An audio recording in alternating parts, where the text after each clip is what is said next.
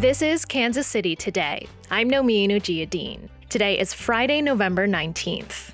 Coming up, KCUR's Kansas News Service takes a look at how corporations are tipping the scales against government transparency. Private businesses are getting more and more aggressive about trying to claw back more of their information out of the public record.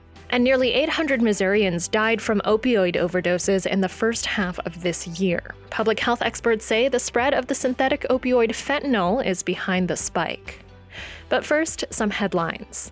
The University of Missouri system will require faculty, staff, and student employees to be vaccinated against COVID-19 by January 18th. The resolution approved by the Board of Curators today says all campuses will follow the Biden administration's executive order for federal contractors. However, due to a separate executive order from Missouri Governor Mike Parson, there will be religious and medical exemptions to the policy. System President Moon Choi says the order left him with little choice, given the hundreds of millions of dollars in federal funding the system receives. In many ways, we feel compelled to comply with this. This issue is only brought up because of the federal executive order. The system joins the University of Kansas and other public colleges, which announced staff vaccine requirements earlier this semester.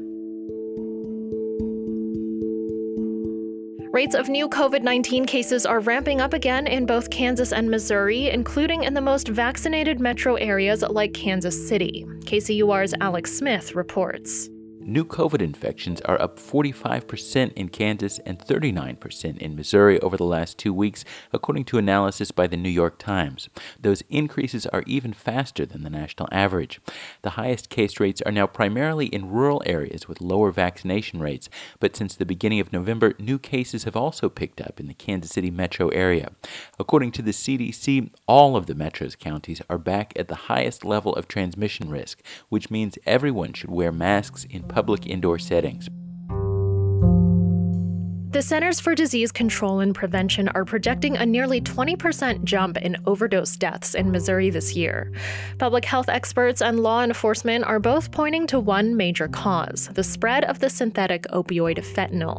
KBIA's Sebastian Martinez Valdivia reports on what that looks like. If you can't tell, I'm uncomfortable. It's a Tuesday night, and around 100 community members have gathered in the cafeteria of Hickman High School in Columbia. The audience is listening to Willie McCurry, who spent much of his life in and out of prison in St. Louis. McCurry has struggled with addiction, but he's been clean for a year. I appreciate everybody clapping for my year, but the main topic of the night for me is Narcan. And without that, I wouldn't have that 12 months. A year ago, he was in a transitional facility when he intentionally overdosed on fentanyl. He awoke to the captain of the facility on his chest in tears after administering naloxone, also known as Narcan, a medicine that reverses opioid overdoses. And when I saw him, that's actually what changed me. McCurry was nervous. It was his first time talking to a crowd this big. But after 24 years of dealing with substance abuse, he says it was important for him to share, and he's found audiences receptive. People tend to understand. Even those that haven't struggled with addiction, they still can feel the pain, Naloxone is part of an approach to drug use known as harm reduction. The idea is if people are going to use drugs anyway, providing tools for them and others to do that more safely can help prevent deaths. In the past, opponents of harm reduction have equated it with enabling drug abuse, but there's been a significant cultural shift towards the strategy. The Columbia Police Department organized this event alongside the local health department in response to a rash of overdose deaths in the community. In the past 4 months, 14 Columbia residents have died from overdose, a majority connected with fentanyl. In addition to Narcan, the health department provides free test strips to allow people to test drugs for the presence of the synthetic opioid. Fentanyl is what brought Jim Haney out to the briefing. Haney organizes the local chapter of Narcotics Anonymous for families and friends of those struggling with or lost to substance abuse disorder. Every Wednesday night, he shows up to the local Methodist church to listen. We don't give advice. We tend to just express ourselves, and hopefully that'll help somebody else. Haney lost his son Scott 3 years ago to a fentanyl overdose. He says Scott had struggled with substance abuse for most of his life, but had finally gotten clean for 10 months before overdosing. Haney supports harm reduction strategies, including test strips, and says his son likely didn't know he was taking fentanyl. So what he probably thought he was buying heroin was nothing but straight fentanyl. They said it probably killed him instantly. That's a problem, as experts say fentanyl has progressively spread into new states, so there are more people encountering it for the first time, including in stimulants like cocaine and meth. Dr. Dan Ciccarone studies drug use, including fentanyl, at the University of California, San Francisco. It's kind of the Wild West, it's doing different things in different places. Ciccarone has worked with the past 2 presidential administrations and says the adoption of harm reduction has grown. He says it took 20 years for mainstream adoption of naloxone, and he points to the much quicker uptake of test strips as a sign of change. The fentanyl test strips have gone from underground literally 5 years ago to being on the FDA's hit list for promotion. It shows you that harm reduction is no longer a dirty phrase. Ciccarone says the Biden administration has taken a progressive stance on harm reduction strategies, and he believes that approach will continue. Nevertheless, Ciccarone and others say fentanyl is here to stay, and as the drug spreads, increasing awareness will only become more critical. I'm Sebastián Martínez Valdivia. Coming up, why Kansas is letting private companies redact public documents. I'm Nomi Nujiyadeen. This is Kansas City Today.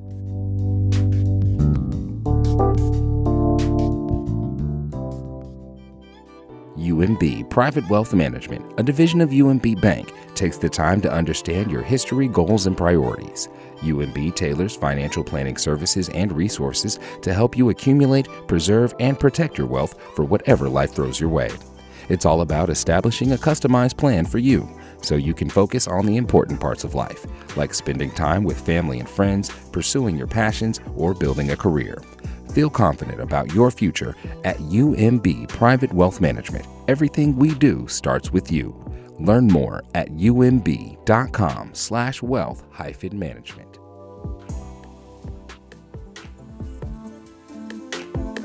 This is Kansas City Today. I'm Nomi Nujiyadeen. Across the country, journalists are struggling to get public documents that involve private companies. Places like Kansas are even letting corporations black out public records. And that makes it harder to scrutinize government actions. Celia Yopis-Jepson of the Kansas News Service reports. I asked Kansas for some public records about the money it spends on prescription drugs for state employees. It didn't go very well. Here are the papers. How many prescriptions CVS processed for Kansas is blacked out. The dispensing fees that Kansas pays, blacked out. The last 4 pages, just a sea of black. This is a publicly funded audit of $160 million in drug spending.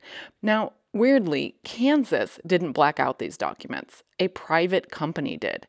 Kansas let the auditor it hired, PillarRx, hide public information.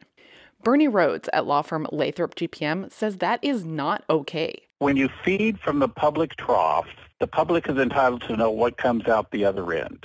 PillarRx fed from the public trough. Kansas paid it $100,000, but PillarRx had promised CVS, the firm it was hired to watchdog, to keep details of its audit secret. So when I asked for the report, Kansas let PillarRx redact the pages. That's absurd. Rhodes leads a national team of lawyers that handle cases about the First Amendment, freedom of information, and he says it doesn't matter if PillarRx or Kansas signed non-disclosure agreements with CVS. Kansas has to follow its own open records law. It's absurd to claim that a non-disclosure agreement prevents them from complying with the Kansas Open Records Act. I've asked Governor Laura Kelly's office for an interview about this several times. No luck. But in a public meeting, one of the state's lawyers did defend how Kansas handled my open records request, while also kind of blaming PillarRx for the whole situation. Here's that lawyer. I won't say I completely 100% agree with PillarRx on what they view as a trade secret or proprietary and confidential. And yet, state lawyers let PillarRx black things out anyway. This is exactly why government transparency groups are sounding an alarm. They say governments are more interested in pleasing the private sector than doing their public duty. And not just in Kansas. Here is Amazon touting its new headquarters in Virginia. Today, more than 1,600 Amazonians are already in Arlington, working at HQ2. Virginia didn't just promise big tax incentives, it also promised Amazon that if any citizens asked for public records involving the company, Virginia would black out as much of the documents as it could. Next, Oregon. Google uses a lot of water there to cool huge warehouses full of computer servers, and it wanted more water for more servers. The city of the Dalles was on board, but water supplies were limited, so residents had questions. In a recent public meeting, city officials wouldn't answer a big one. Did you actually tell us how much water Google is expecting to use? I did not. The Oregonian newspaper pressed to see city water records. The city refused. It had promised Google it would fight open records requests and told the Oregonian that Google's water use is a trade secret. This is not a Kansas problem. It's not an Oregon problem. It's an everywhere problem. Frank Lamonti is director of the Breckner Center for Freedom of Information in Florida. Private businesses are getting more and more aggressive about trying to claw back more of their information out of the public record. And plenty of governments are going with the flow, like Kansas inviting PillarRx to redact the CVS audit. When you actually hand the document over and you invite people to use the black magic marker, they have every incentive to overuse it. So what now? If a city or state violates open records laws, they can lose in court. But Lamonti says cities and states aren't too worried about that. They figure lots of newsrooms today don't have the budget to haul them to court. For the Kansas News Service, I'm Celia Yopis-Jepsen. The Kansas News Service reports on health, the many factors that influence it, and their connection to public policy. You can read more at ksnewsservice.org. This is Kansas City Today. I'm Nomi Nujia-Dean. This podcast was produced by Byron Love and edited by Lisa Rodriguez and Gabe Rosenberg. You can read Sebastian's story on opioids and Celia's story on government redactions at kcur.org, where you can also find a live stream of Kansas City's NPR station. If you like our show, why not rate us or leave us a review? You can also call us at 816-235-8930 and leave a voicemail with your feedback. Monday, we'll take a look at how city council districts might be redrawn in Kansas City. Thanks for listening, and I'll see you soon.